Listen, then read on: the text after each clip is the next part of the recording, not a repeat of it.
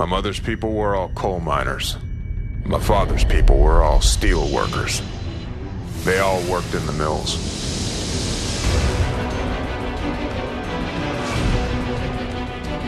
I don't believe in miracles. I believe in Pittsburgh. And there's a collision. That's one out of the air. Ball pulled in. Breaker here. We play for city and country. The city is Pittsburgh, and this is Steelers country.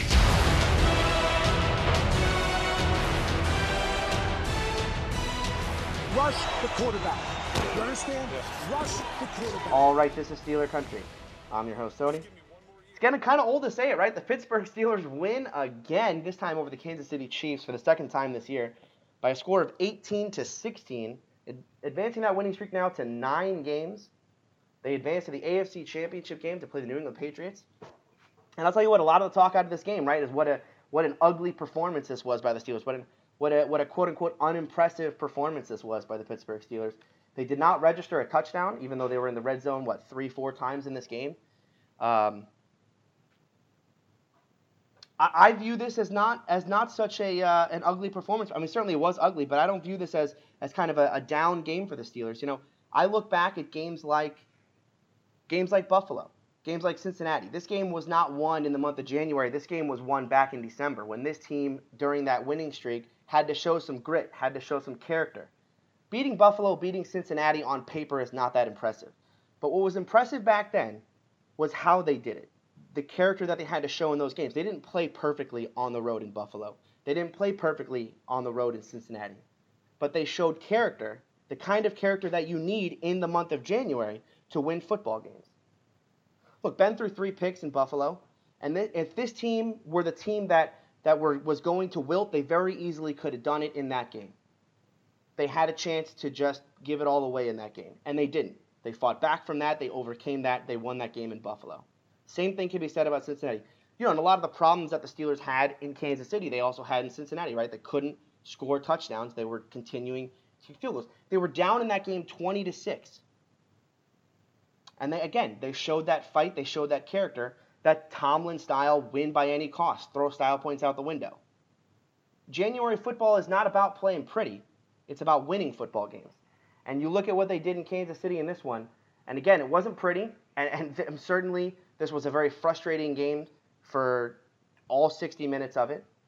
But the Pittsburgh Steelers once again show that character, show that grit. We've been saying it all year. This team, though, they have the look. If you know, whatever the look is, whatever that is, you know, this game again against Kansas City reminds me once again of 2008. The win over Baltimore in the AFC Championship game, and the gut that they had to show at the end of that game to pull that one off, the Super Bowl game, the game against Dallas late in that season, the game against Baltimore late in that season. This was a gutsy Steeler performance, and we now get to go on and get that ultimate challenge of playing in New England. Let's bring in Mike and Joe. Guys, what the Steelers have done it. They have advanced the winning streak to 9. We are now going to get to face the New England Patriots in the AFC Championship game. Mike, how are you feeling coming out of this game against Kansas City? Hey, guys, I do feel good. It's fun to be in the Final Four. I mean, it's been a long time since we've been to the championship game. So it's great. That game was agonizing. It was hard to watch, but because we dominated the game, but we weren't up by 12 or 14 points like I feel we should have been.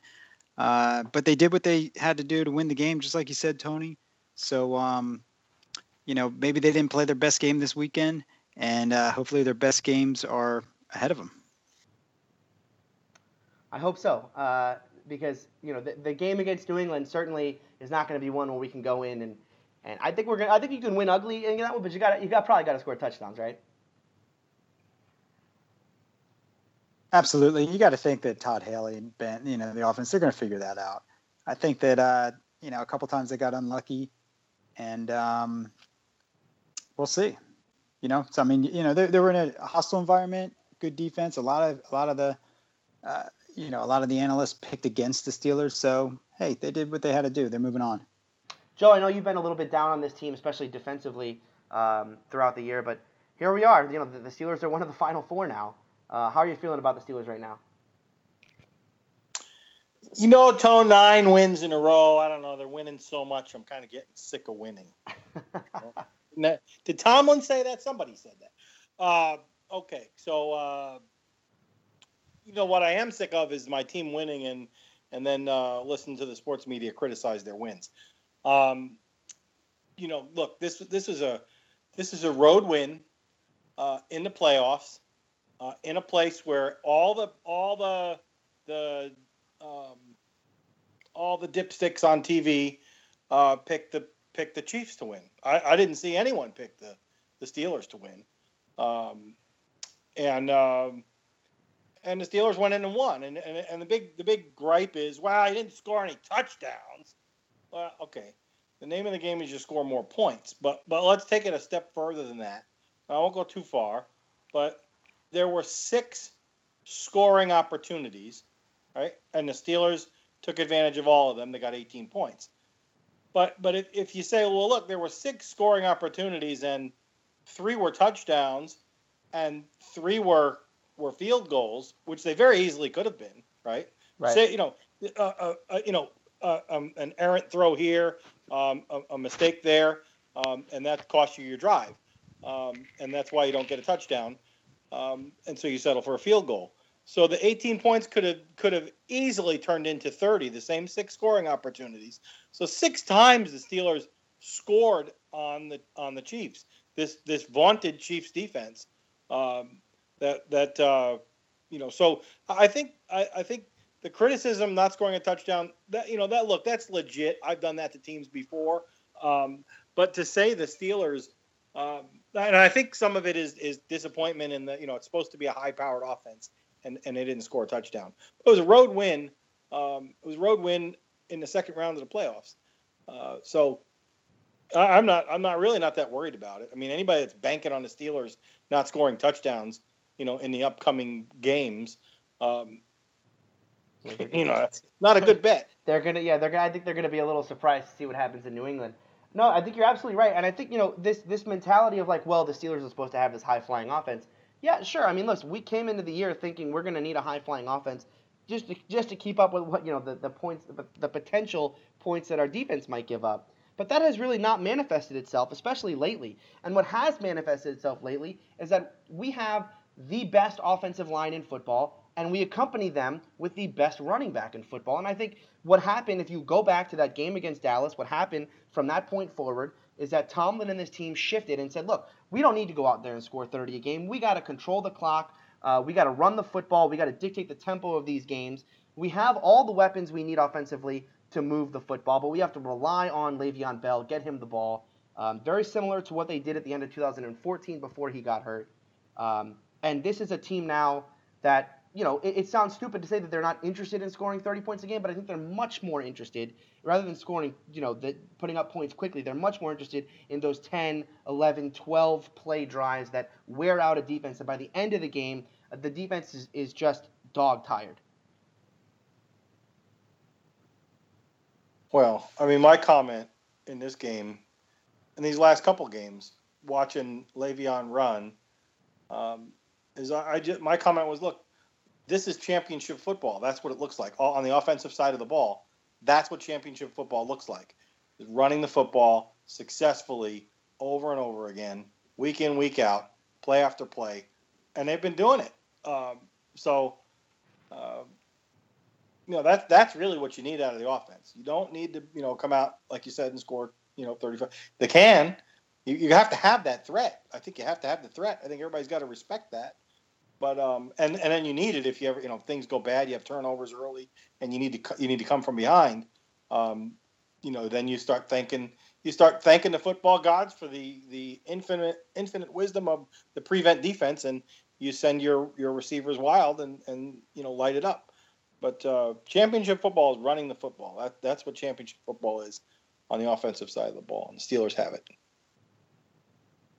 Mike, I want to talk a little bit about the character of this team. This is a team that, coming into the year, right? Everybody was talking about, well, defensively, this team is lacking, and that's kind of the weak spot of this team. And even going into this game, I think there was a lot of talk about, will Alex Smith will be able to exploit the defense of this team? certainly early on in this game, right? The Chiefs went right down the field, bang, bang, bang, scored a quick touchdown, went up 7-3 in this game. But that defense didn't blink, man. They came back out there, and I think didn't allow another point until late in the third quarter. Yeah, they really did settle in this game and turn it around in the middle of the game. We kind of took it over. I mean, it really was the offense holding the ball. But as you said, throughout the season, the defenses, they're making a name for themselves. I mean, Sean Davis and Artie Burns, they're making plays on the ball. I mean, that the play on the 2-point conversion was a great play for, a rookie to make that play to kind of save the game right there. And then you got the linebackers, and we've wanted it the whole season, these linebackers flying around. And they're really, I mean, between, Tim and they're all four of them. They're all potential playmakers. And we're seeing plays here and there from them, and I think it's going to just continue. And so, the confidence, the experience, playing with each other, communication, I'm sure that's why they're improving, and they're making a name for themselves, and good for us because they're peaking at the right time. I think so. I really think, coming out of this game now, look, I know this is like a meaningless baseball stat, and I know I sent it to you guys the other day, but there have only been 5 defenses in Steeler history that have held 2 opponents in the playoffs to 16 or less points. And that is all 4 of the Steel Curtain Super Bowl winning champion defenses and the 2016 Pittsburgh Steeler defense. The next great Steeler defense is not here yet, but this is it. Some incarnation of this defense is the next great Steeler defense. What they're doing out there is, look, it's not splashy, but if you look around the NFL right now, if you watched all 4 of those games, very clearly the best defense out of all of the teams left resides in Pittsburgh. I hadn't thought of that. That's interesting. There aren't a lot of great defenses left in the NFL, first of all, right? I mean, Baltimore was probably the best defense. Kansas City had a good defense. But certainly the defenses left. New England, Green Bay, Atlanta. Which one of those defenses scares you the most? If I'm just looking at it objectively, the defense that looked most impressive and has looked the most impressive over the period of weeks now, it's the Pittsburgh Steelers. They're not flashy. They're not great, right? They're led by a 38-year-old outside linebacker who 2 years ago everybody thought he was past his prime. And they don't have a superstar, but they're playing really well. You could argue. I mean, if someone wanted to argue against that, it's the competition. I mean, the Steelers played the Dolphins with a backup quarterback and Alex Smith and Kansas City Chiefs that are, not that dynamic. So the other thing about the defense, I'm going to be negative here a little bit, is as great as they play, and getting the pressure on the quarterback now and making defensive plays, every now and then there's a guy wide open. Kelsey's wide open, but it's just hard to play great. It's almost impossible to play dominating defense, but it's hard to play great defense in this day of the NFL. Yeah, I think. Yeah, I think. No, you're right. Look, like I said, it's not a perfect defense, right? We're not going out there. This isn't 2008, right? This isn't 1972 or 1974. But I do think that this, these players, Bud Dupree, Ryan Shazier, Sean Davis, Artie Burns, this is Stephon Tuitt. This is the makings now, the core of something that will, I think, eventually blossom into the next great Steeler defense. I can see why you say that. I'm not sure I'm quite there with you yet. And I'll tell you what is, to me, the most disappointing thing about this defense is not so much the secondary, lacks. There's problems in the secondary. But that aside, the real disappointment for me with this defense is the late, game on the line, just make a stop, and it's pretty much game over. And then they can't the other team knows that too, and they can't make a stop. 3rd down, 4th down, over and over again. And so I don't care that they gave up that early drive to Kansas City in the beginning of the game and went up 7-3.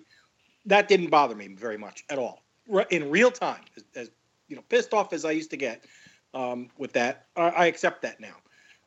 But the late drive when the game was on the line and we needed a stop and they gave up another touchdown, that's not championship defense. I don't care how you want to look at it or spin it.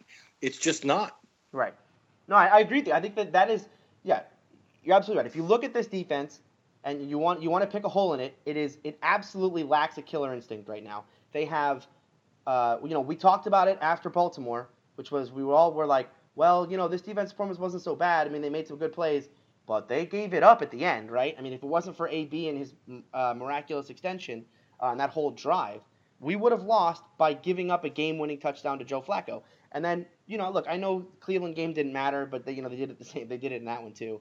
But no, you're right. They lack a killer instinct. I think that it is the youth on this defense that, look, if there's the number one thing about this team that worries me is Ben Roethlisberger, and I've said that for many, many weeks now. But the number two thing, and right there, like 1A, 1B, is the youth on this defense, and it is exactly what you said, the killer instinct of this defense. This team doesn't know how to close a team out right now, right? If you look between quarters, between the 10 minutes into the first quarter and the very end of the fourth quarter, I think this team played a nearly perfect game. The only points they gave up were after the Steelers had to punt from their own end zone.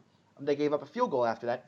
Everything in between that was perfect shutout football, right up until the end. And then the Chiefs know they need it. They're gonna be going 4 downs here, and yeah, they allowed the points. So I want to ask you, what's it going to take to get that killer instinct? I mean, how can they turn that around in a week or two? We're going to have to wait for next season. However, before you answer that, how confident were you, or how worried were you when we returned that last kickoff to the 5-yard line? If we didn't get that last first down, we're punting basically from our 5-yard line. They're going to have a minute 40 seconds left. A short field, they only need to get like 20, 25 yards. Long field goal wins the game, 19-18. No, How are you feeling about that? I thought if we punted, we would lose immediately. I actually thought we should go for it on 4th down. I thought Tomlin would have gone for it on 4th down, actually. In fact, if you listen to his press conference today, I think he kind of alluded to the fact that he was going to go for it on 4th down. No, I think if the way, and I think that most of this is due to the fact that kicking in the NFL now has become so routine, and especially long field goals in the NFL. You watch the Packers-Cowboys game. I mean, that game ended by Mason Crosby making 3 50-plus yard field goals, one after the other, right? Yeah. One to tie to take the lead, or was it to tie? It was to tie. One to tie, and then he had to make 2 because they tried to ice him, and he made it anyway. I think he kicked a 56-yarder. The score was tied, and they decided to take a 56-yarder. I know we're changing from Steelers here real quick. 56-yarder to take the lead. If he missed it, they get that field position. There's like a minute left, and then they're going to kick a field goal. Dallas will kick a field goal to win the game, basically.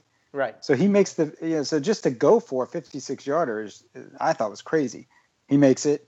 Dallas goes down. They get their field goal, and then Aaron Rodgers does his thing with 10 seconds left, basically. Yeah, I thought if we punted in this game, it would have been an easy. Look, you're giving them the ball. The maybe at best case scenario, if you're punting from your own 5, you're going to give them the ball back at their 45, maybe even their 40, but more likely it's going to be the 50 or your 45, which means they have to go 10 yards to get a 52-yard field goal, which is makeable. I thought we would have lost. There's no way we win. It's too hard. So that's why I don't accept that's one of the reasons that I like Tomlin. We'll say it like that. Forget about what I don't accept from the assholes that are out there. That's the word of the week, right? Assholes. Yes. So that Tomlin has the guts to not run it 3 times into the line, punt, play defense. That doesn't exist anymore. The rules of the NFL have changed in favor of the offense so egregiously that there is no, run the ball 3 times into the line and then punt it and play defense. You're going to lose. That's a recipe for losing. And it used to happen quite often. Now it's pretty much guaranteed you're going to lose. So that he threw the ball to get that first down. He's a modern day coach. He's adapted or accepted or maybe he came of age in this time. But that I respect about him, and he's always been that way. He's been a risk taker, and I respect that about him. Yeah, and he, not only did they throw to get that first down, they threw on 2nd and 3rd down. We had what 2nd and 8, and they got a 5-yard pass to Eli Rogers. Now it's 3rd and 3, and I'm thinking you can run here because Le'Veon was running so well that you could even run for 3 yards. And it would run down the clock too, right? Yeah. That was amazing because I assume they threw on 2nd down thinking they would just get the first down because it was kind of a surprise throw. It was, a little play action, and then they had a little blooper to Eli Rogers. Yeah. And look, give the linebacker credit because he made a great tackle. On Eli. But I want to take this opportunity to give Ben credit because I know that he was getting bashed a little bit about the whole game where maybe he wasn't sharp. I mean, I thought he had a good game. He hit Jesse James wide open several times. He didn't miss him. But it did seem like he wasn't firing the ball in there. There was something, I don't know, maybe it was the cold, wet weather. Anyway, the last throw, he fired it in there, man. I mean, you put the game on the line with Ben and AB, and they came through. I mean, it was AB didn't give up. He kept running. He ran right past, what's his name, Houston, the linebacker, and Ben put it right where it had to be. And that sealed the game. So credit to them. And what an insane play call, by the way, because, they hadn't called that play all game. I've been calling it, that play is called mesh. It's a mesh route, right? Which is essentially, Joe, Sandlot football style, you run a two receivers across from each other, right? And, of course, it gets the defenders to have to avoid each other, right? Easy route to get open if they're playing man-to-man. But here's the crazy part. If you go back and watch the coach's film on that, they're in cover 2. Okay, and cover 2 is a zone that sits right in those routes. The defenders sit in those routes. So the reason why Ben goes back and has to roll out is because he goes back and no one is open because they had the perfect coverage for this play. So he has to roll to the right and wait for what seems like forever for AB to get past Justin Houston and then fire it in there. For the first down.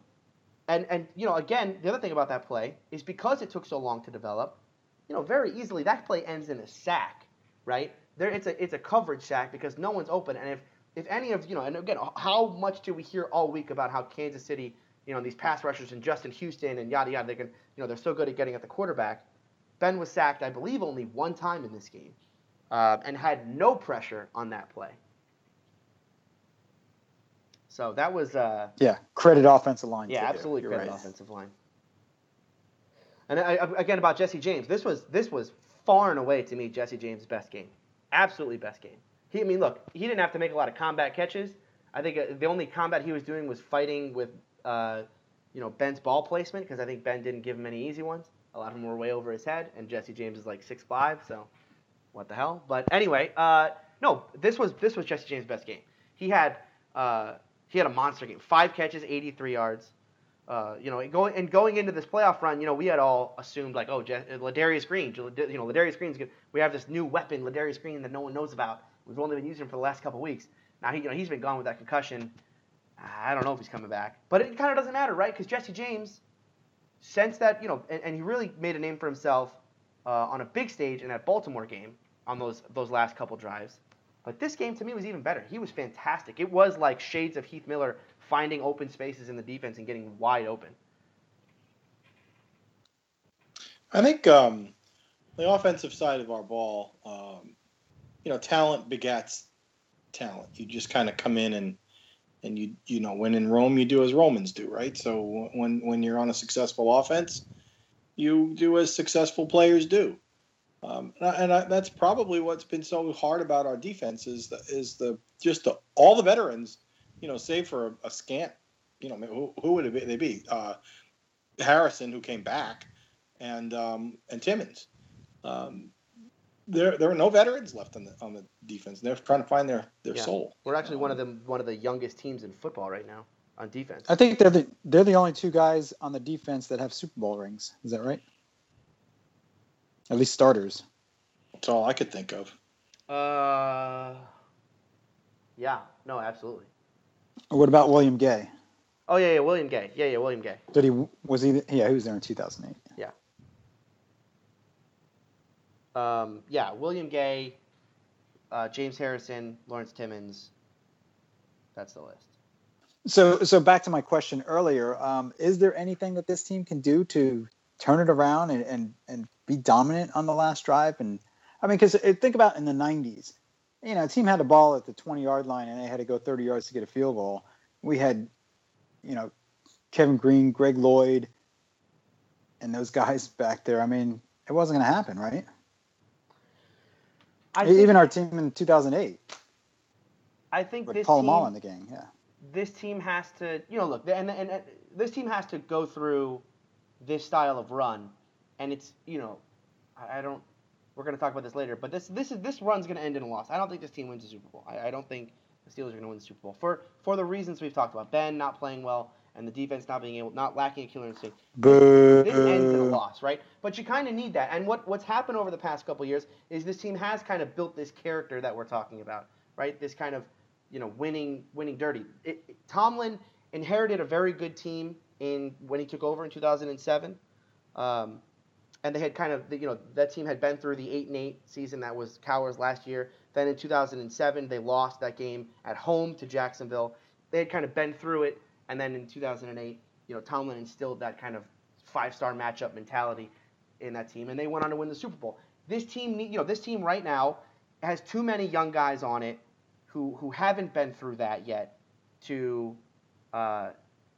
make this style of run, right? I think guys like Artie Burns, guys like Sean Davis, Javon Hargrave, Bud Dupree, it's those guys who are in big positions. And Ross Cockrell, same way, right? Ross Cockrell just this is his first year starting. We've got too many guys on the team who haven't played through these style of games yet, and so they're still learning how to close these games out. I think it helped. And the reasons why our defense has made such a turnaround. Look, everyone gives credit to Sean Davis and Artie Burns and Javon Hargrave and even Bud Dupree, and I will say that all of those players are bright young players who have very bright futures. But if you want to look at the reason why this team is playing so well defensively right now, it's James Harrison and it's Lawrence Timmons and it's Mike Mitchell and it's William Gay and it's the veteran players. William Gay making that tackle on Travis Kelce at the 2-yard line. That drive still ends in touchdown, but that play was an easy touchdown. It was one of those misdirection plays that they were running all night to try and fool our young guys. And it's William Gay that makes that tackle and extends that drive. Another 40 seconds come off the clock. That mattered at the end of the game when we got the ball back and only had to get one first down to win the game. James Harrison, his impact was felt throughout the entire game. And Lawrence Timmons during this entire run, you could argue he's been our best defensive player. And we'll do awards in a couple weeks. I think he wins Defensive Player of the Year running away. I think it's been the veteran guys on this team that are kind of showing the young guys the way. I just think we have too many young guys to make it all fit right now. I think they have to. There's only 3. Only 3. Okay, Mike. So these young guys have to taste the sour defeat before they can taste the sweet victory. I think that's usually how it works, right? Yeah. I think the defense kind of turns around. I mean, I'm not going to disagree with the veterans, what you're talking about, and that and that's the nucleus of it. And if you get the young guys playing better than they were at the beginning of the season, decent and just improving, that's going to help, and that's probably the case. But I mean, it's obvious to me, or maybe a lot of other people too, but it really turned around when Bud Dupree got back on the field. And I'm not saying that he's dominating, but it could have been just that last piece of the puzzle that they needed. They needed the bookends. You can't just focus on James Harrison when you got Bud Dupree coming over there, and he just looks so athletic, fast, and fierce. Yeah, he's want to stay out of his definitely way. He's making an impact. I think to answer your question more directly, Mike, I think young guys are when you're learning, they're in a learning mode, right? And when you're about to take a team out, whether it's in the regular season and then especially in the playoffs, I mentioned it earlier, we need a stop, right? Well, the offense knows that they can't. If they get stopped, it's game over. They lose. So they're gonna you back the rat into a corner. What's left? Every ounce of fight that they have left in them, they're gonna give you now, and they just it goes to another level. The game on the last drive, when you're about to take them out, everybody rises to the next level, and I think it's hard for new guys to do that because they're in learning mode. They're not in killer mode, I know it's a sport, and I know they think they're in killer mode, but they're thinking. They're thinking. James Harrison isn't thinking. The only thing he's not thinking about. What am I supposed to be doing? What's my assignment? He's thinking, I am gonna kill this guy when I get there. Okay, I'm gonna beat the guy in front of me and get to the quarterback or whatever his assignment is. And that's what the veteran guys do. They're in killer instinct mode. And I don't think rookies and young guys can get there because they have to think too much about what they have to do. And I do think that's what's going on. So can that happen? Can that change in a week? No, I think it changes incrementally, and I think it's changed throughout the whole season. And I think that's why we've seen improvement on the defense, aside from Dupree coming back and guys coming back. I do think it just comes with experience, and it happens incrementally, it's not like flipping a light switch. Yeah, you hear guys talk about how the game in their second year and their third year, they say it gets slower, right? I think that's what you're saying, Joe, is when you're not thinking, when you're just doing, you know what's happening, right? You're not having to think about it. It slows down for you because you can start to see I see what's going on here. I know what I'm supposed to do. I've already seen this before. I've been in this situation. I think for rookies though, and I think a lot of this is we're seeing this, right, is that they're just it's all new to them. So it's like, hey, I don't know what the hell this is, whatever. What am I doing? I don't know. I'm a rookie, so it's like the pressure doesn't get to them because they've never been there before, that kind of thing. And I think a lot of times, you saw Artie Burns make a play at the end of this game where he showed, none of that lacking of a killer instinct or anything like that. What's his face? Alex Smith goes up to Artie Burns, runs the same play twice. Like, he throws the ball, he throws it over the guy's shoulder, the wrong shoulder, and so the guy doesn't catch it. So he calls the same play and goes back at Artie Burns again. And this time, Artie Burns doesn't get beat. He's step for step with the guy and makes a great defensive play. Look, these young guys, look, we're not playing poorly. It's not like we're talking about this like, well, we just gave up 30 to Kansas City. Like, how are we going to get better? We had to outscore a team. We're not winning shootouts right now, right? Defensively, we're playing well. What we lack is the one final like small piece, which is just have that killer instinct at the end of a game.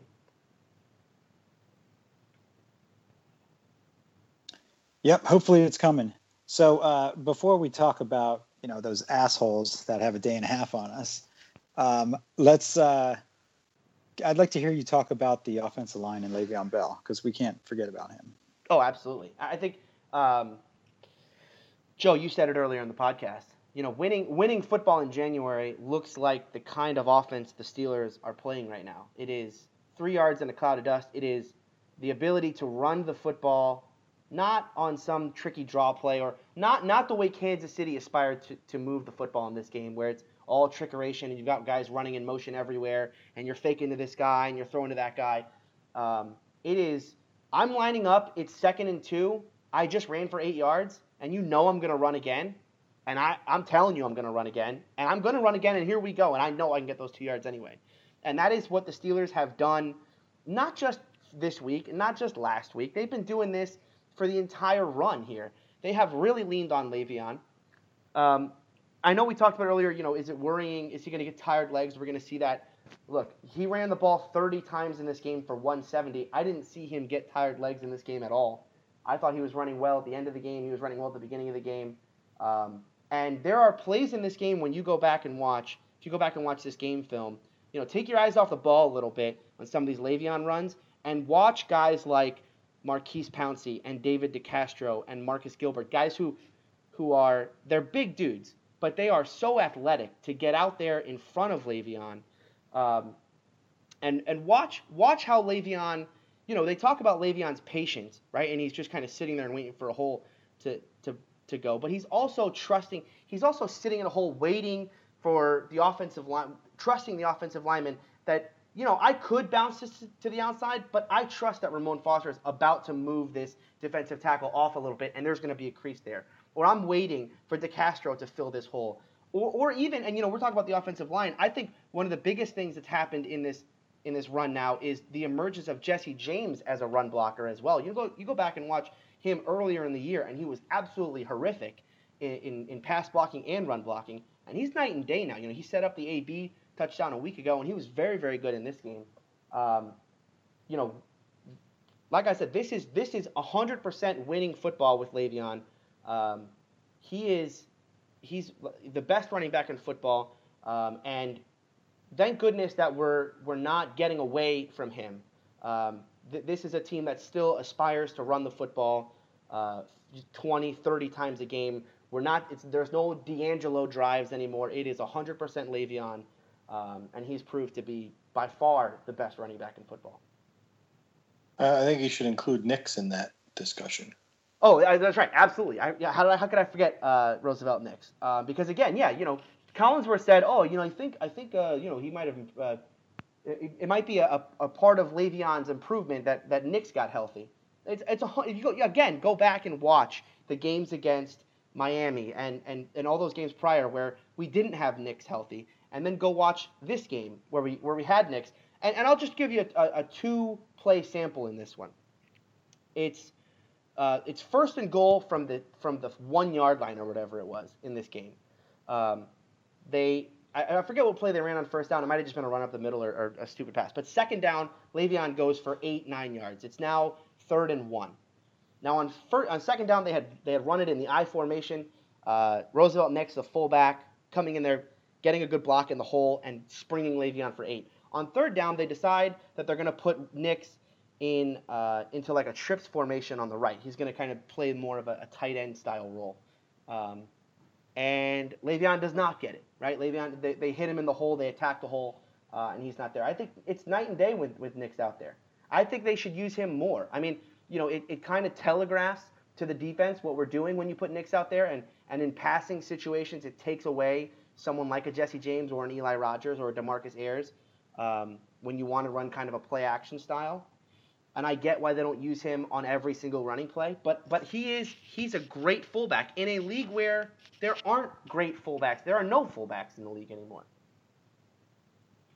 I think Chuck Noll would say, if your guys are better than their guys, right? If they do their jobs better than the other guys can do their jobs, then it doesn't matter that they know what you're doing. You just do it to them. And you challenge them to stop you. So, I don't know why they take Nix out of there as often as they do. I don't know why. I'd love to see more. It's a punishing style of football. It is humiliating to a defense. And I just, I'm so happy that there's some of it. To me, there can't be too much of it. Yeah, it was frustrating that they would they ran it so much between the 20s, and then it seemed like when they got in the red zone, they decided to go against it a little bit or try to play action, whatever. And I just wanted Haley to do the drive that he said it was his favorite drive a few weeks ago. Just run it every play, continue running it. I think it would have worked. I think they could have got a touchdown. I liked how Collinsworth pointed out how the offensive line was double teaming the 2 defensive tackles basically, and basically setting up like a force field for Le'Veon that the linebackers couldn't get to. And he basically had 2 or 3 yards before there was any contact and before he even decided what hole he was going to squirt through. Thought that was interesting. Yeah, the play calling deep in the red zone got a little frustrating. And especially, and it started frustrating on that opening drive, right? The Steelers go down. It's a, 11-play drive. They take 5 minutes off the clock. They get down to the Kansas City 5-yard line. They did that largely on, on the shoulders of Le'Veon Bell. 1st and 10 from the Kansas City 13, Le'Veon Bell up the middle for 8 yards to the 5-yard line. 2nd and 2 at the Kansas City 5. Ben Roethlisberger pass incomplete, short right to Le'Veon Bell. 3rd and 2, Ben Roethlisberger pass short left to Eli Rogers for 1 yard, kick a field goal. That's, just looking at it from there and certainly watching it, it was frustrating that it's 2 yards, and I get you want to throw one of those downs, fine, right? You want to catch them looking, fine. But Le'Veon, again, it's one of those things where it's like it's Le'Veon Bell, guys. Like this is not rocket science. Every time we know that they know we're going to run, it works anyway. Just run the ball, and it happened again. And I think the most the most egregious one, right, is the interception. That's first and goal at the 5. First and goal at the 5. And again, I get that okay, we're gonna maybe run something. We're gonna catch them off guard here a little bit. But that was a run-pass option. That's the one that really gets me, is that was a run-pass option, and Ben checked out of the run and into a pass. And I get that he wants to go one-on-one. He's got AB one-on-one with a corner. Obviously, you trust AB against anyone in the game. But again, it's like, we're settling for field goals in these positions where it just felt like we could have used Le'Veon. Well, the other thing I wanted to mention about the benefits of the running game is that it controls by controlling the pace of the game, you take pressure off your young defense, and that the defense is definitely a benefactor of Bell in the running game. And then there's all this, this trickeration. Why do you have to trick people if your straightforward approach is working? I just don't understand that for the life of me. Get down, like you said, you run it down to the 5-yard line, 8-yard gain. You got 2 yards to go and 5 yards to get in the end zone. Run the damn football. Run the football again. Who cares if they know you're going to run it? Let them start overcommitting to the run. Okay, if they prove to you they can stop it, all right, then you can try to trick them. What are you tricking them just for trick's sake? Yeah, and I will say that Kansas City has a great red zone defense. They've had a great red zone defense all year. And so we can't just sit here and say this happened in a vacuum, right? So apparently, though, then they feared that defense. They bought into the hype because they never tested it. They didn't test it. Well, I think that I'm going to get on Ben's bandwagon a little bit. He threw 2 touchdown passes that weren't touchdowns. I mean, the one that AB caught, landed, it was a touchdown, but the guy pulled it out. So good play by the defense. And the other one that maybe overlooked, and maybe you'd argue against me, but he put it on Eli Rogers' hands. It was a little behind him, but Eli could have caught it. He could have caught it. I mean, and fallen in the end zone. So, they took their shots, and Kansas City has a good defense, good red zone defense. But of the 6 tries, it would have been nice to at least get one touchdown out of it. Right. Yeah. Wait, I'm not upset. I'm not going to sit here and be, say, oh, Ben tried to cost us a game or anything. Look, I think the decisions. Hindsight being 2020 and knowing we came out of this game with no touchdowns, obviously hindsight, Haley and Ben and the play callers on this team. I know Tomlin likes to go into these press conferences and say, oh, this was my decision. It's always like, Tomlin, it's bullshit. We know it wasn't your decision. We know that was Haley and Ben. But anyway, I think going back and watching this tape, it becomes, you watch this tape a second time, it becomes very apparent what happened in the red zone. It's just, you leaned on the pass a little more than you needed to. And it wasn't like they didn't run. There were drives later in the game where, we're running on first down for only 1 yard. Now you're 2nd and 9. And you're kind of in a more passing down, if you will. So I think they tried to run certainly later. But there were situations early where looking back, it's just it's very apparent that in the future, let's just rely on what works. Le'Veon Bell. Yeah, Bell. Hey, I just want to point out the drive chart. So the Steelers had 10 drives. 2 of them ended at the end of the half. So one was closing out the game. At the halftime, they basically ran out of time. And then the other 8 drives, 1 was an interception and 1 was a punt, and the other 6 were field goals. So they only had 1 punt in the whole game. The punt is the one where we started at the 2. So our whole playbook kind of had to, was kind of collapsed a little bit because you didn't want to take a sack there. You didn't want to turn the ball over. We just went run on that drive. So the pick was at the end zone, could have been another field goal or a score. Right. Yeah. No, moving the ball was not a problem in this game. game. We moved the ball like a hot knife through butter in this game. I mean, this, like you said, Joe, you make 1 or 2 or 3 of these drives touchdowns, this is a mega blowout.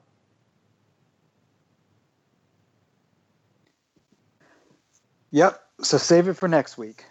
So save the touchdowns for next week. No, I talked about in the intro, we had the same problem against Cincinnati.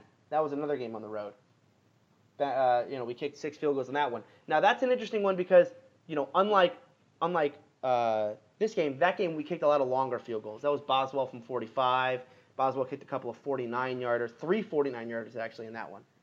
That was a little different. But is there a worry at all that this team, that the offense is starting to, lack a quote unquote its own killer instinct, if you will, at scoring touchdowns?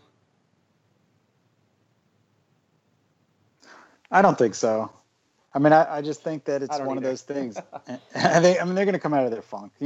Especially if they get an early touchdown, or they're going to get big chunks. They're going to get a big chunk touchdown. Le'Veon has a nose for the end zone too when he gets inside the red zone, so they're going to learn to use him. They didn't really use him much in the passing game. I don't know if it was defended really well, but he'll probably score that way in this game coming up. I think they wanted to chip Houston a lot and use Le'Veon more. It reminded me a lot of the Baltimore game, where again that was one where we didn't use Le'Veon out of the backfield a lot. I think there was a lot of due to the fact that they wanted to keep Ben upright. And yeah, you're right. Bell had 2 catches, -4 yards, only 5 targets in the game. That's very un-Le'Veon, right? Le'Veon's passing stats are usually closer to 5 or 6 catches and over 50 yards. So, hey, didn't they say that Le'Veon got the most? Not that I'm a big guy on stats, but this is kind of cool. The most rushing yards in any 2 consecutive playoff games in NFL history. Did I hear that right? I think it's the most in his first 2. I think Terrell Davis holds the record for 2 in a row. I think. Yeah, I think you're right. The one thing he did do is he broke the Steeler record last week, and then he broke his own record this week. Yeah, that's right. And then he's like, I'll go ahead and break it again. Yeah, he had 170 in the game. 30 carries, 170. Great. It was a great game. That's pretty phenomenal. It was an unbelievably good game. 30 times for almost 6 yards a carry. Good Lord. And we've been talking about all year how remember we talked about on that one podcast. I forget when it was. It was mid-season. We said, are we worried at all because we haven't had any quote unquote explosive runs, right? Is it 2 between the numbers type thing? I mean, we've had explosive run after explosive run. The one in this game, I don't know if you guys noticed it. But Al Michaels, if you go back and watch the tape, Al Michaels calls Le'Veon down 10 yards before he's actually down. Because of the way Le'Veon ran that one, he had to break through 2 tackles, and it looked like it was going to be it was 2 defenders there, and it looked like an easy tackle on Le'Veon. And Al Michaels goes, he goes down. Oh no, he's still up. We've had Le'Veon, that was what, 38-yard run in this game. Those are big plays. Like, you looked at the way we beat Kansas City last time. We had Sammy Coates had that big touchdown to start the game, the long one. Or not, it wasn't a touchdown, but it was like a long 50-yarder. We kind of lack that kind of explosiveness, right? I don't even think did we try a true bend, drop back, go deep play in this game at all? I don't remember one. No, it must have been either their coverage or he just, I don't know, maybe couldn't throw it with the weather like that. Now, what about Hayward Bay? I didn't see him much in the game at all. He had no targets. Because he's usually a deep threat where they take a shot with him. Yeah, I was surprised by that. We did have a long pass in this one when he found AB on that kind of scramble a little bit. But yeah, Houston covering him. Yeah, Justin Houston was covering him. So about your question you raised about, are you worried about, the offense having a killer instinct? I think I've always said this. If you listen to me over all these years, high-powered offenses have off weeks, and when they do, you lose. And that's why you need a running game, and that's why you need a defense. And that's true. And the exciting part, I know you haven't transitioned yet into the next games, but that's what's exciting about what lies ahead. The other 3 teams that remain in these playoffs are all super high-powered offenses and really kind of jokes for defense. I know they're trying to make something out of Atlanta's defense. Every time I watch Atlanta, the score is 50-40, okay? And it doesn't matter which side of that equation your defense is on. It's crap, okay? So those 3 teams, if their offense is off, forget it. There's no coming back for them. I think the Steelers, and you kind of said it earlier about maybe the Steelers have the best defense that remains in the playoffs. The Steelers are not those teams. The Steelers have a high-powered offense potentially. Sometimes they do, but they don't need that to win, and that's exciting. And to answer your question, no, I'm not worried about the offense because of that reason. All right, let's talk about that game. The Steelers play the New England Patriots Sunday at 6:40. It's the late one. We're gonna have to endure, Steeler fans. You're gonna have to watch Green Bay and Atlanta play, and then the main event of the evening, the Pittsburgh Steelers against those asshole Patriots. This is a game that is years in the making. You can remember back to 2008. I remember distinctly, actually, when we won the AFC Championship game in 2008.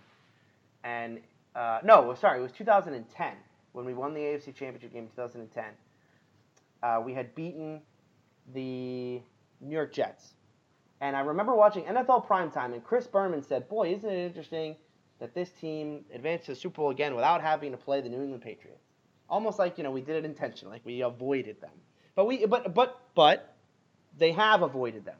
This team has been to 3 Super Bowls, 2005, 2008, 2010.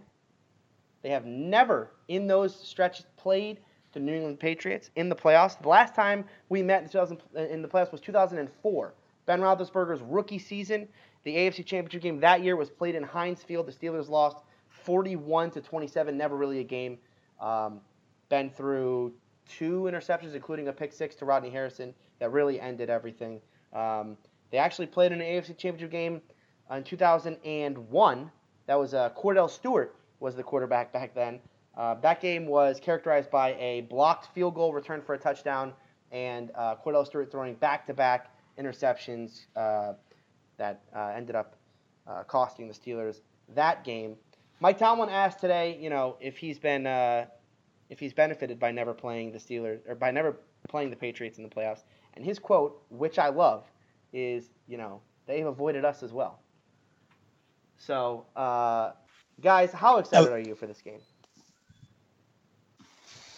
I love that too. I love that quote. They didn't have to go through us either, and on their way to their Super Bowl runs.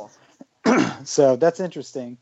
And yeah, that 2001 game was terrible. That was heartbreaking, and that kind of kicked off the Tom Brady, Belichick Super Bowl runs. So it's too bad. And I think we lost on a punt return, and I know it was a blocked field goal, so we won't get into that. So how excited am I about this game? I'm both. I'm excited because I just think that we have so much more talent than the Patriots, especially offensively. I don't know much about their defense. I hear their defense is good. They haven't had a tough schedule. So I'm really intrigued to just – it wouldn't surprise me if we dominated the game and won by 2 touchdowns.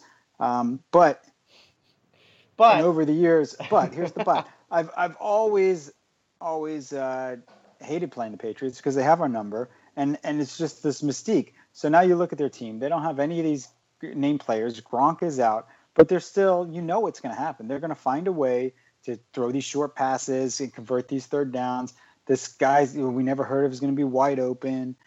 All that. They're going to get some weird turnover, probably a return. It's just going to be the mystique of Darth Vader and Tom Brady and the Patriots, and I don't know that. So that part worries me too. So it wouldn't surprise me if we got dominated just because of all that. And then the third thing is, it wouldn't surprise me if it was a close game. It came down to like the last series or last play. I'm excited though. Joe, how about you? Well, it's like, it's like in poker when you go all in. You know how that feels, right? It's like if you win, you're on top of the world, and if you lose, well, it's over. So then that's just how I feel, and I don't mean it in a playoff fashion. Loser goes home. I mean that's how I feel about it. I'm that excited to win the game, and I would be equally disappointed to lose the game. I think the Steelers. I think this is the Steelers' game to lose. I know nobody gives them any chance because it's the emperor and the his evil apprentice. And by the way, Mike, you said earlier that's what gave them their start in Pittsburgh. No, their start came in New England on the most dubious. How could we forget? I know. I knew that. I didn't want to get you started, but we had a chance to stop him. We're not going to go down there, but we did have a chance to stop him, though. Either. Okay, so let's just continue. So this week, the Steelers go to Foxborough, and they can finally put this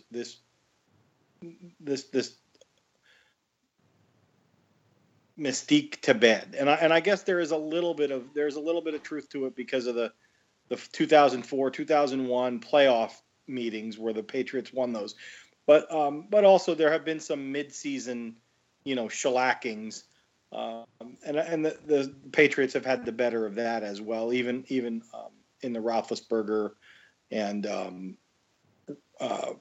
Tomlin era.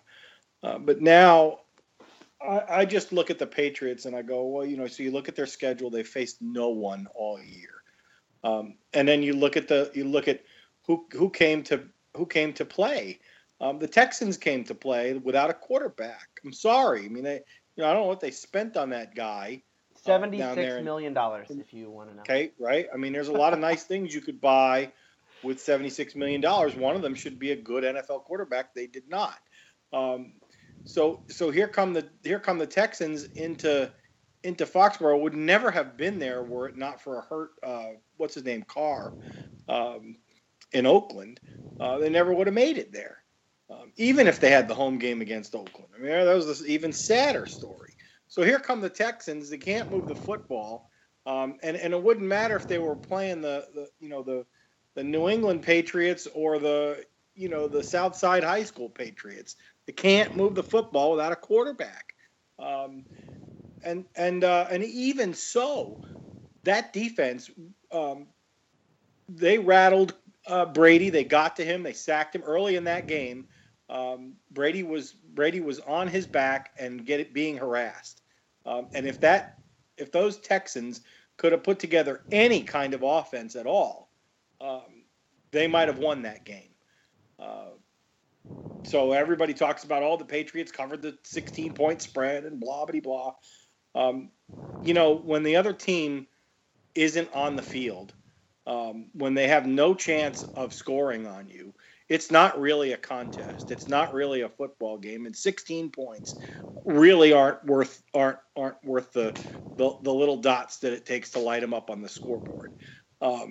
So now they're going to face potentially a real offense. Ben Roethlisberger has not had an inspiring run as of late. And I look at that as, hey, he's due. He's due. They're saying, oh, Brady's going to come off this bad performance because there are some people out there who will admit that Brady had a bad performance last week. He did. And they're saying, oh, he always comes back and he's going to just, he's just going to light up. Well, that may be the case. But I'm looking at it Roethlisberger's due. And I think the Steelers have played a couple of the better defenses in the league these last 2 weeks. And I think that this coming week, they're not playing one of the better defenses in the league. And I think that's going to be quite apparent. So, that's where I'm at. And then finally, last little points on the defense. All these little stupid dump passes that the Patriots are infamous for when they play our defenses. This is a new defensive coordinator. It's not, it's Keith Butler, and it's not the same old Steeler defense. There's a lot of speed there. There's a lot of different things that can happen, and I hope Butler is ready for this because I think he's got the upper hand. I think he's got the pieces and parts on his side. The talent is on his side of the line of scrimmage. And he's just got to go after it. He's got to come up with a plan for these guys. He knows what they want to do. We've seen it 100 times. We know what they want to do. When you know what they want to do, it's that much easier to take it away. And now he's got the people to do it. He's got the speed to do it. And I'm just looking for a Steeler win, and it's going to be as sweet as any Super Bowl win that I ever watched. So I want to go over real quick. You guys have mentioned that they haven't played anybody this year. I do want to go over. Actually, let me point this out first. The New England Patriots are the number one scoring defense in football. Number one scoring, meaning that they have given up the least points per game of any defense in football. Now, if you aren't already aware, points per game is a stupid way to judge a defense. So are yards, by the way.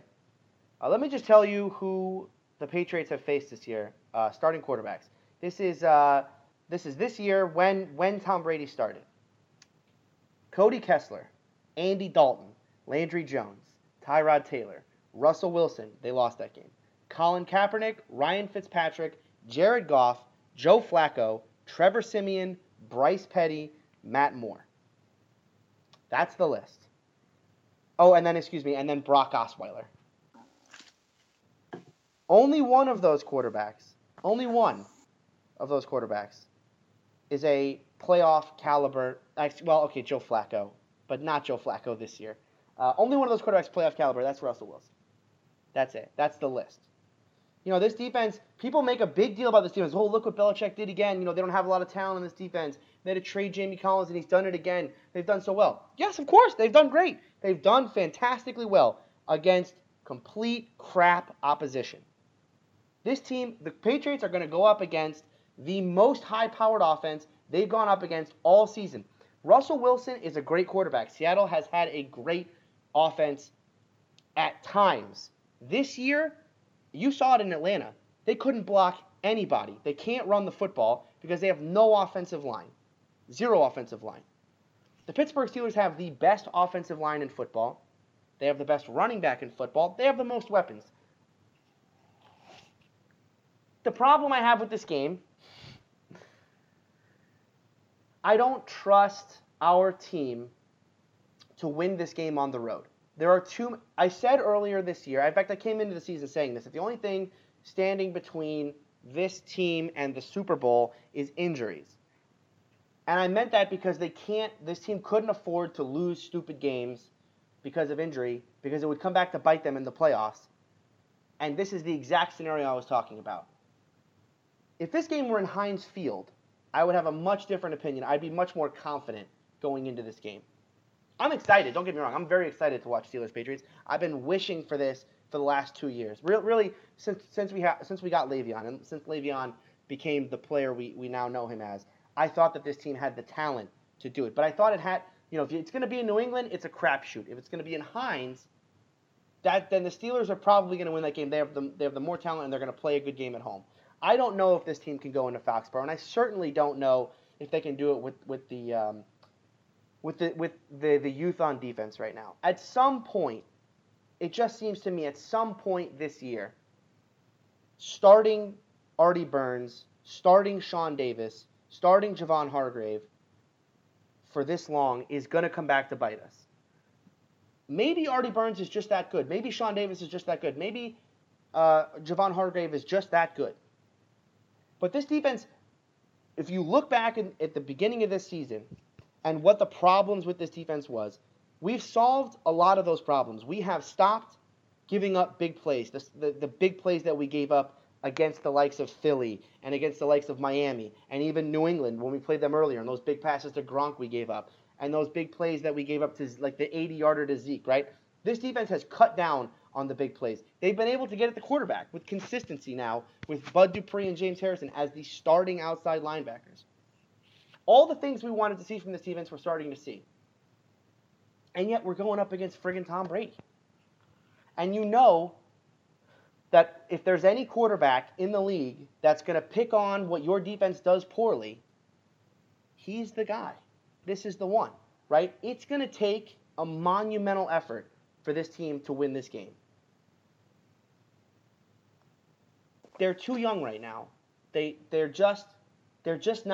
not ready for this moment. The Steelers are not ready for this moment. And yet I still feel like they can win this game. I'm not telling you they're definitely going to lose. We have Le'Veon Bell, the best running back in football. We have the best offensive line in football. We're playing the style of football that means you can beat anybody. 2005 style, we can beat anybody. We went into Indianapolis with a game plan that said, I'm just going to run it down your throat. I'm going to rush Peyton Manning every single play. I'm going to get to him, and I'm going to play attacking style. And we won that football game. It wasn't easy. It wasn't like we blew them out, right? We were all had a heart attack by the end of that game, but they pulled that one out. They won that football game. They went on to win that Super Bowl. That could happen again this year. That could happen. But the same feeling I had when that 2005 team went into Indy, that kind of like, well, you know, I mean, like Joe said, we're all in here. Like, you know, I mean, what else do we have to lose here, right? Screw it. That's the same feeling I have going into this game. It's not like, oh, the Steelers, they're just going to win this one. They have more talent. They're just going to win. This is in New England, in a place that's very, very hard to win. We've got exploitable pieces. And we're playing the team that most exploits all your weaknesses. Ben's got to have a perfect game. He cannot – look, we can't be checking out of a run on the goal line and having a tip intercept in this game because that will cost us the football game.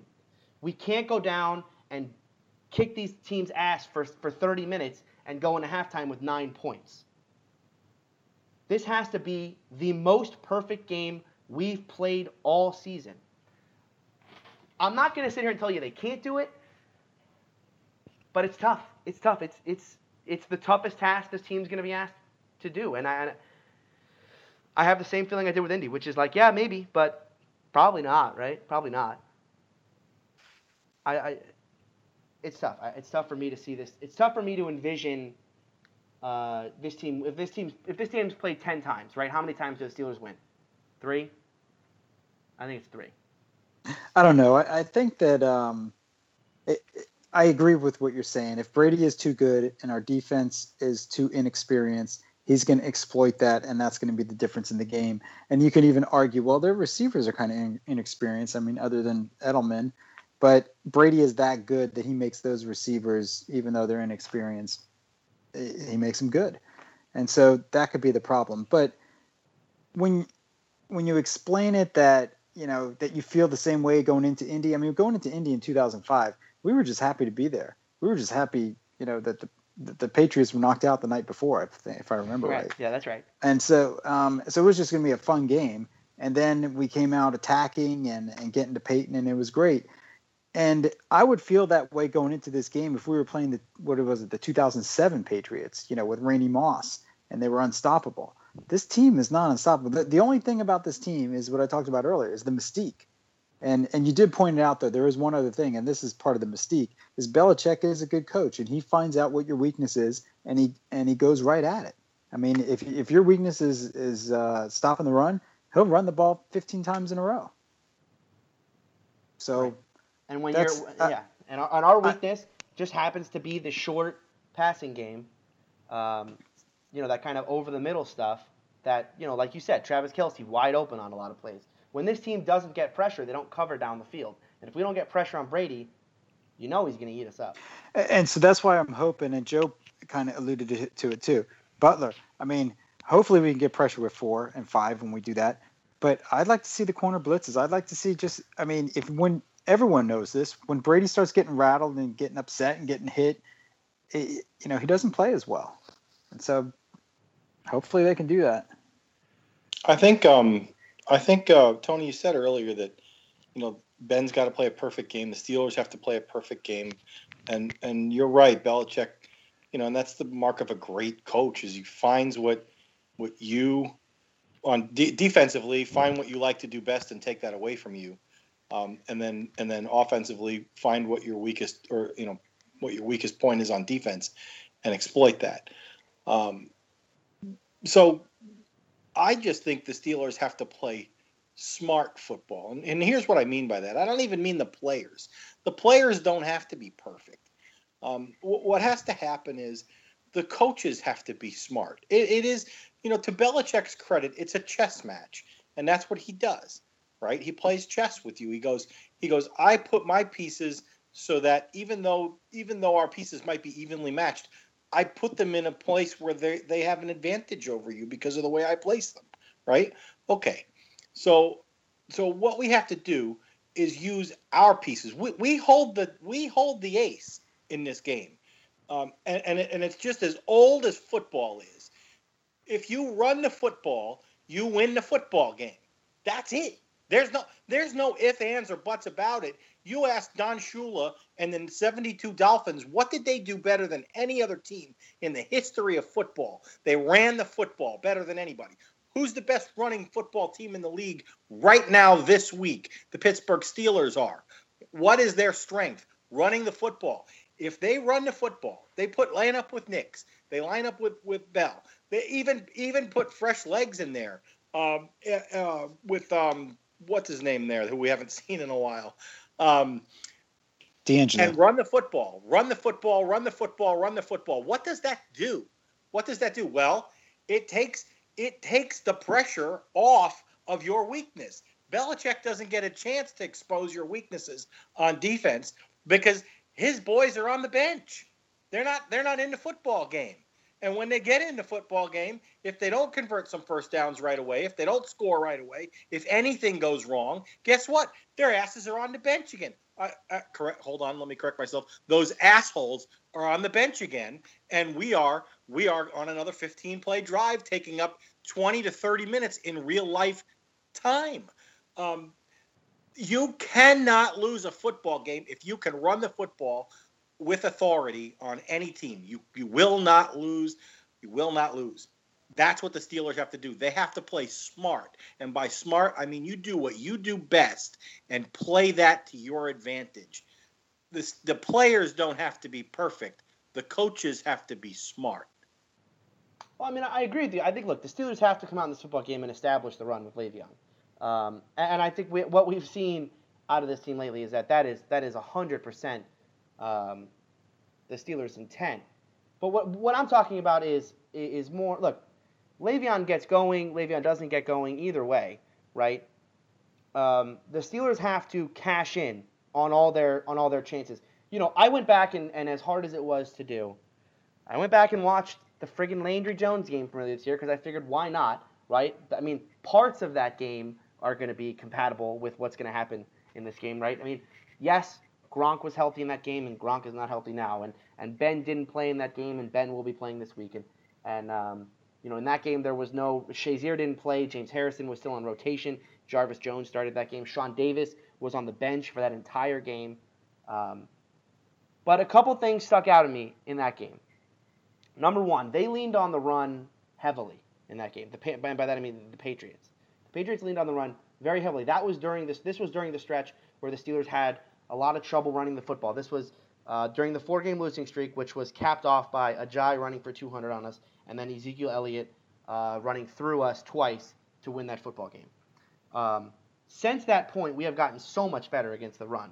I don't know if we've given up 100 yards rushing since that point. That was interesting to me. The fact that they really leaned on LeGarrette Blount to get easy yards in that game. The other thing about that game is that shocked me is how much pressure we actually got on Brady and how the middle portion of that game, the end of the first quarter into the beginning of the third quarter, and really the middle of the third quarter, was very much the Steelers' game to win. And that game was you know, you go back and watch it now, and yes, the end, like the score says 27-16. It didn't seem that close, and Gronk killed us at the end of that game. But those middle portions, when the Steelers went down 14-0 early, and then got that game to 14-13, and the only reason they didn't have the lead is because they continued to shoot themselves in the foot. A turnover by Landry on the first drive by throwing a pick in the back of the end zone to Malcolm Butler. Then they got a touchdown to Darius Heyward-Bey that would have tied the game. That was called back to holding. They then miss the field goal on that drive, and that kind of thing continued to happen all the way up until the third quarter when they just got those big plays on Gronk. And that was a home game, and that was in Heinz Field. Those kind of things, throwing an early interception, missing field goals, getting big plays called back because of penalty. Those are things, by the way, that they didn't do against Kansas City, right? They didn't have the big momentum-shifting play or giving Kansas City short fields and keeping points off the board, right? I mean, yes, they kicked a bunch of field goals, but they moved the ball in every possession. You can't do that against New England. I mean, this has to be the perfect game.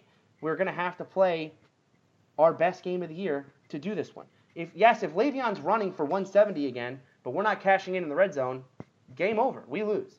If we're kicking in 6 field goals in this game, I guarantee we lose this football game. We got to score.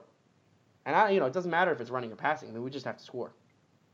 But what I mean is, we can't afford to have the screw up, right? I'm going to tell you right now. Opening drive, Ben throws a pick. I'm going to call it right away. We lose. The turnover battle is going to matter 100% in this game. We have to get to Brady. We have to force him to turn the ball over, and we have to play perfect. Boz can't miss field goals. We can't get in the red zone in big situations and not come away with points. We're not coming away with 7. Those are the things that come back to bite you in those Patriots games. And they always have, and they always will, because it's friggin' Belichick and Brady, and they miracle away. If we're up by 4 at the end of the game and they have the ball, I'm turning it off. I'll tell you, if we're up by 2, I'm definitely turning it off. Now you sound like me with the Patriot mystique. See, I mean, I'm usually like that over the years, but this Patriot team just doesn't scare me that much.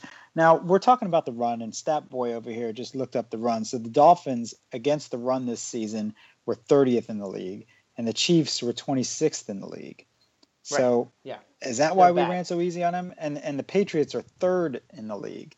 But granted, the Patriots, like we said, they're playing with leads, and they're playing so teams aren't trying to run on them. Yeah, bad teams. So maybe we shouldn't be so surprised if Le'Veon isn't having as much success as he did in the 2 previous games. No, I mean, I think he had, again, going back, the first game, the tape is stupid, but he had some success running in that game, especially as Landry started to establish himself as a passer. Oh, and the other thing about that game that was really, and again, it's Landry Jones, so they're going to have a different game plan, but whatever.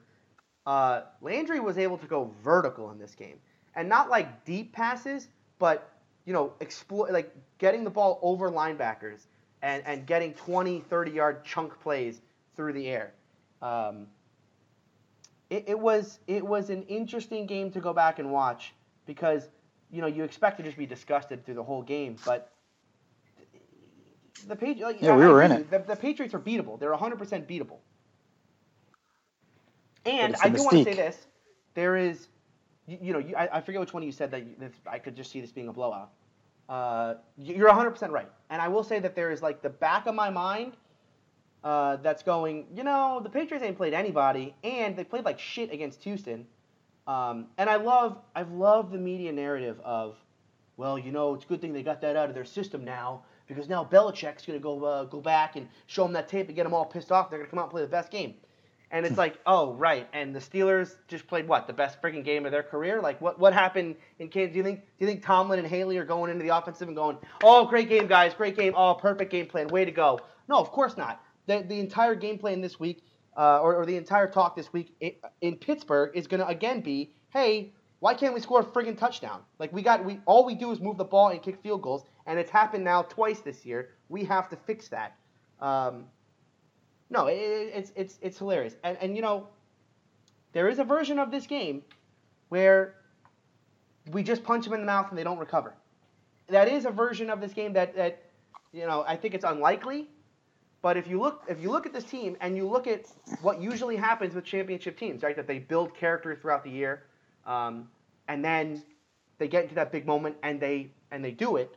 New England hasn't done that this year. Who have they played? Who have they beaten? What's their big?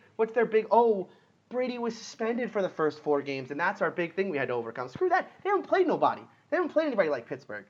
So that's I'm going to go to sleep. I'm going to go to sleep dreaming of that version tonight. Punch them in the mouth, knock them out, make them look like they don't want to come back on the field, blow them out, 38-0. God, I mean, that was it would be the greatest thing I've ever seen in my life. It got to be that was Cowher's mark. I mean, this is Mike Tomlin's chance to shut up Bradshaw and the rest of his critics, is to bring his team out and have them and they even shut me up because I don't think he's the same motivator that Cowher was for the big games when when we're the underdog and He's a everybody worse cheerleader? Um, I'm just kidding. well, well, I mean, in that respect, Cowher was the best cheerleader or whatever, gameplay motivator. Yeah, but- I always called it motivating, not cheerleading, but I know, that's but kind of a rude thing to say. But look, there were plenty of games where the Steelers, were the underdog, and it was never a contest. The Steelers demolished the other team. Well, this is one of this those is a chance. moments. Yeah. This is And it. Yeah. I mean, I just feel like if this was the Cowher era with a Cowher team, we would be salivating at this. Like, oh yeah, the Patriots are going to kick our ass. Sure they are. I can't wait.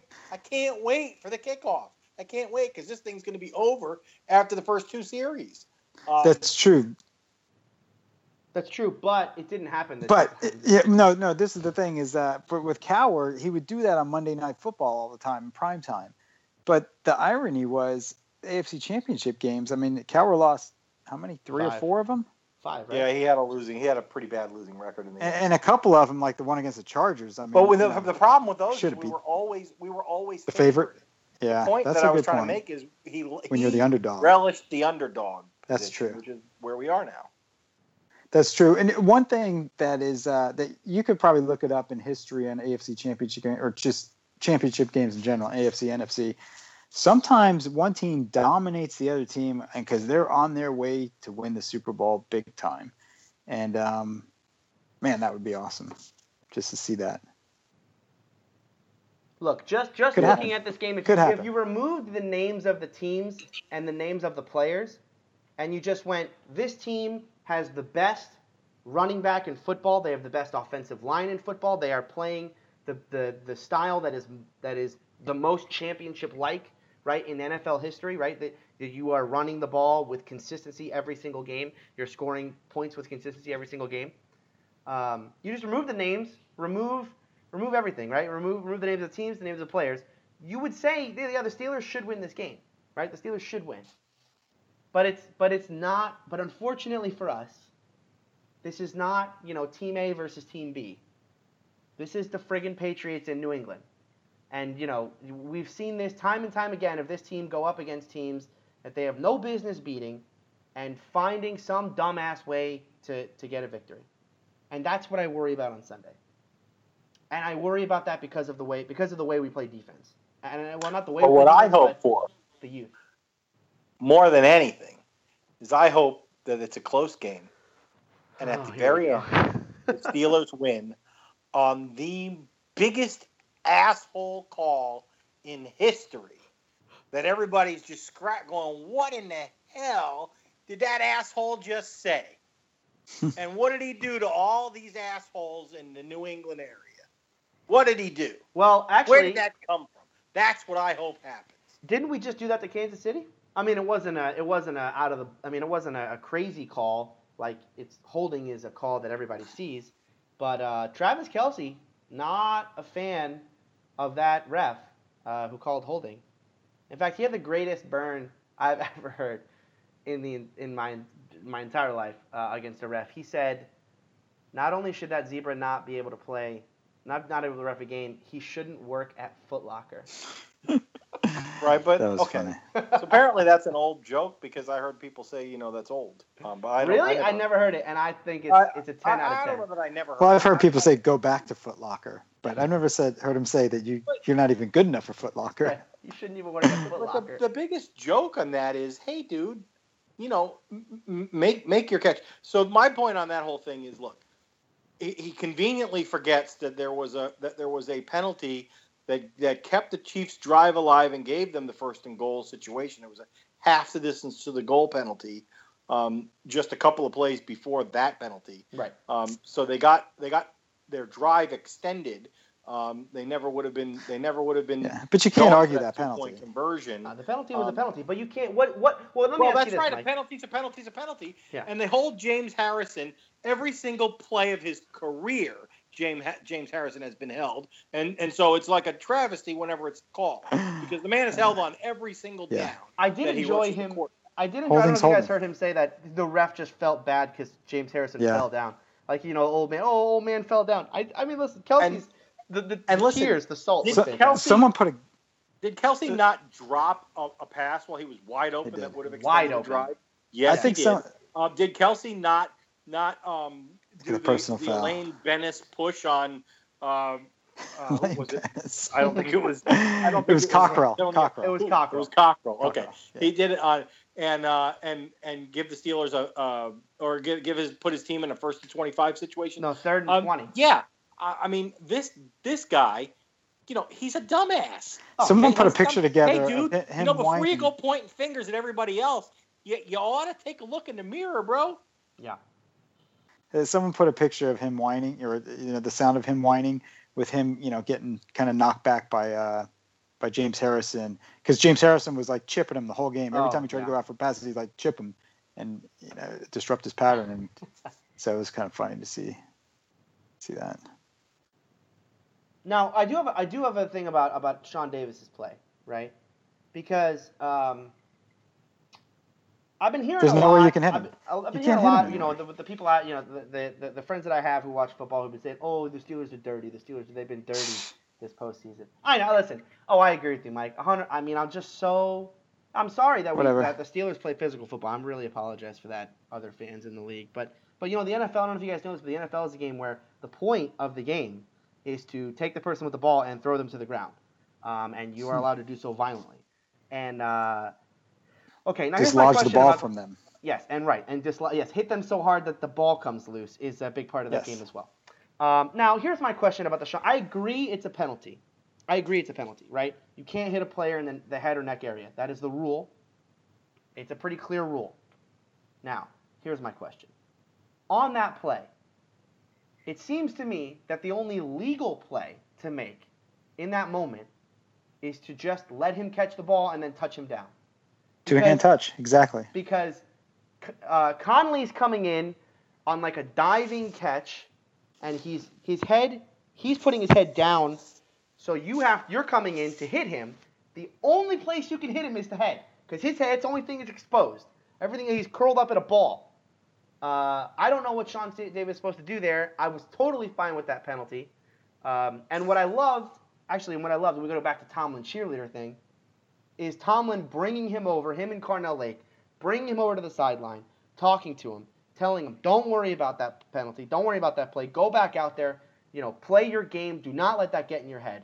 And what happened, it was like 2-3 plays later, is Sean Davis makes a play on the 2-point conversion to bat the ball away and win the game for the Pittsburgh Steelers.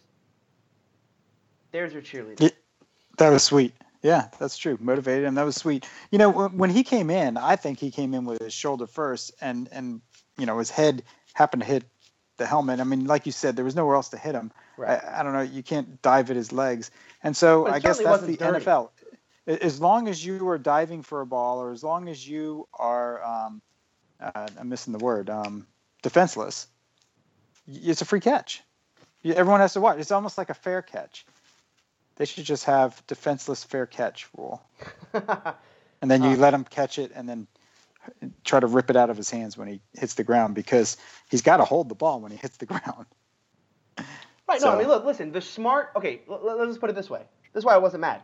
The smart play at that moment is to commit it's like when the Jaguars, Joe, you and I were watching that game one year when the time was running out in the game, and the Jaguars just kept committing pass interference in the end zone from the 1-yard line because they can't move the ball any closer, and eventually time's going to run out and you'll have to stop him once. And it was like 10 seconds left in the game, so they did pass interference to get the clock to 0. So then you only have to defend it one time. Yeah. Okay, so on Sean Davis's play, your two options are, 1, let him catch the ball at the 1-yard line, or 2, commit the personal foul, hit the guy in the head, dislodge the ball, and then you take it half the distance to the goal, which ended up being like the 11-yard line. That's right. Yeah. He didn't catch the ball. Yeah, he that's did not true. catch He the didn't ball. catch it. No, because he got crushed. Would he have caught it if he didn't get crushed? I think he probably catches it.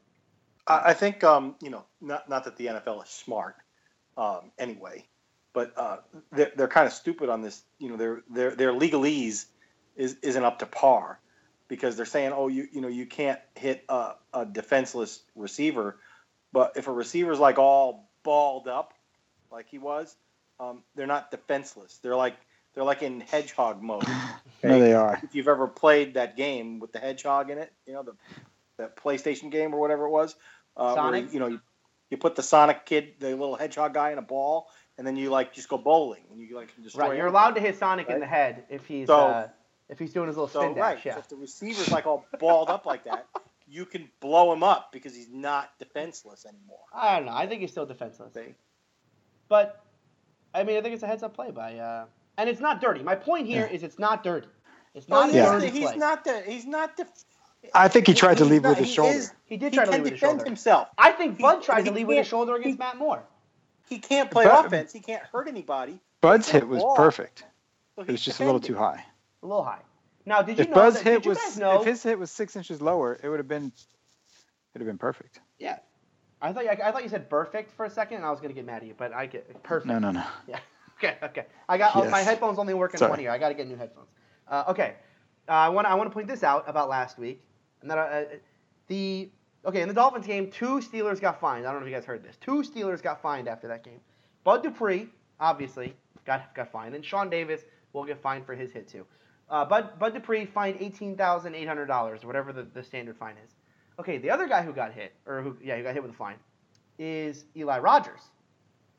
Eli Rogers got fined for the classic. Now, and this one, not only is it not dirty, it's not a penalty because a blindside block means that the guy's not looking. And if you watch the play, the guy turns his head to Eli Rogers and then goes, oh shit, and tries to ball up real quick before Eli blasts him. First of all, Eli Rogers, the smallest man on the field, okay, by far, the smallest dude on the field, lit that dude up with a huge hit. Love it. He gets fined. Is it more? What do you guys think? More or less than $18,000 that Bud got? The way you're saying it is probably more. Oh, but it it's should more. Be less. He got fined $20K. I think his teammates should put up that money for him. Absolutely. That was a hell of a block. There was a much worse hit that same week where, or maybe the week before, where I think the Patriots ran back a kick return. And there was all over the highlights, and it was like the greatest block. Oh, it's the greatest block of all time. thrown. Look at this. How much do you think Michael Floyd got fined for that hit? $0. $0. It's stupid. You know what we ought to do? Somebody should start and maybe it should be you guys. Start a little thing where you like a GoFundMe. GoFundMe.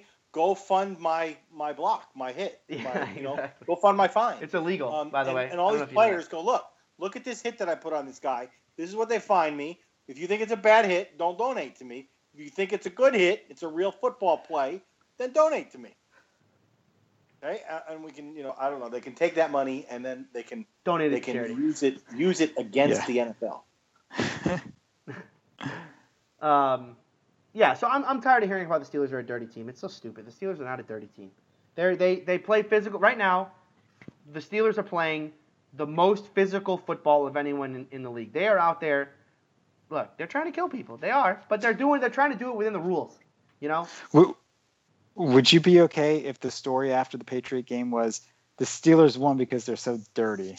Absolutely. I would love it. Oh, my God. Oh, God. Oh, my God. I would love it so much. Are you kidding me? I can't believe they got away with all that. We're back on top. Oh, my God. It'd be the greatest. I don't even care if we won the Super Bowl at that point. It'd just be the so greatest. unfair what they did to poor Tommy. Mike, you know what would be great about that is if they knocked the shit out of those assholes so bad. That was the story coming out, and that the Patriots never recover from it. Never won again. Saints didn't. Remember the Saints beat down in the 90s when Cowher was a new coach? Yeah. That they were 6-0. And then they just the whole team just falls out. They have to blow the team up because they never win again. All right. That's the game plan. That is the game plan. Hit them. I know, but that's the one that I'm send out the goons. No, but realistically though, that is the game plan. Like, hit Brady. It is true. I mean, you rattle Brady. You do anything you can. I mean, I don't know. You want to play dirty? You want to give up a couple 15-yard penalties to make him play, I guess not at 100%? Is that worth it? You know what I noticed? Is that though? playing dirty? I noticed that he That's playing bitches dirty. at the refs, But you know Yeah. what? In the He Patriots bitches at game, the ref. fuck it. and then the refs give him penalties after he bitches at them. Have Of you course. noticed that? He's Tom Brady. Because I noticed it. Yeah, he He bitches at the refs. would be. Look, and he- he's a great basketball player because he bitches after every play and he always gets the foul. Yeah, he does, and he doesn't just like talk and raise his hands or he's freaking bitching them out. Oh, he's animated about it. Absolutely. Yeah. And then they throw flags for him. All right, 30 seconds on this AB thing. Mike, does it matter at all for this week? No, it doesn't matter. I think AB's hilarious, though, but I do agree with Tomlin. It was, what do you say, foolish, Selfish. and inconsiderate, and selfish. yeah. But it was funny to watch. He was like a kid. Joe, is it going to play a factor at all this week? I mean, you can't help but laugh at it when you see it, but it was an asshole thing to do. I think. No, I don't think it hurts to let assholes know what you think of them. Yeah, I agree. I think the part of this that bothers me at zero is what Tomlin said. I think what Tomlin said was like nothing. It was so tame. Oh, they spotted these assholes a day and a half. Like, you want to hear that from your coach. You want to hear him inspiring the troops, telling them, yeah, we're going to get these assholes even though, we're kind of at a detriment or whatever. You want it to be an us against the world thing, right? That's everybody's building it up as an us against the world thing. I love that from Tomlin. The only problem I have is AB, like Tomlin said, showing a little bit of disrespect there, being a little selfish by taping it, and ignoring even when Ramon Foster and Mike Tomlin both say keep quiet on social media, and AB's like, oh, God is great. Like, hey, AB, dumbass, pay attention to what they're saying. So much irony. Yeah. So that's the only thing that pisses me off. But that's something that, listen, if you watch Tomlin today during his press conference, he's very clearly going to have a talk with AB, and that will not be the case going forward. Those locker room videos, I think, will stop very shortly. That's too bad. I think in the offseason, since you can't punish him on the field and all that, because then you punish what should have to happen is AB should have to go to Tomlin's house, wash his car, and cut his grass through the whole offseason. And he's got to do it himself. He can't pay anybody. He's got to come and do it himself. He can Facebook it live, too. There you go. Facebook Tomlin Live. should Facebook it Tomlin live. Facebook. That's right. Love it. All right, that's going to do it for Steeler Country this week. Thank you all for listening. If you want to leave feedback, SteelerCountry@gmail.com is the email address. The website is SteelerCountryPodcast.com. You can follow us on Twitter, twitter.com/SteelerCountry. I live tweeted the game last week. I will be live tweeting the game again this week. Make sure you pay attention to the practice reports this week. Go to Steelers.com for that, or if you follow me on Twitter, I'll be doing the practice reports. It'll be interesting to see if Ladarius Green practices at all this week. Remember, he was practicing 2 weeks ago. Looked like he might play against Miami. He had a setback. Didn't practice at all last week.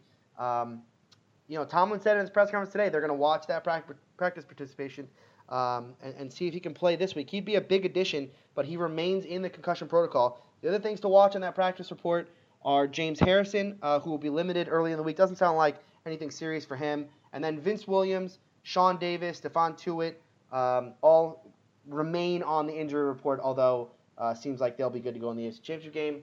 We'll see you next week.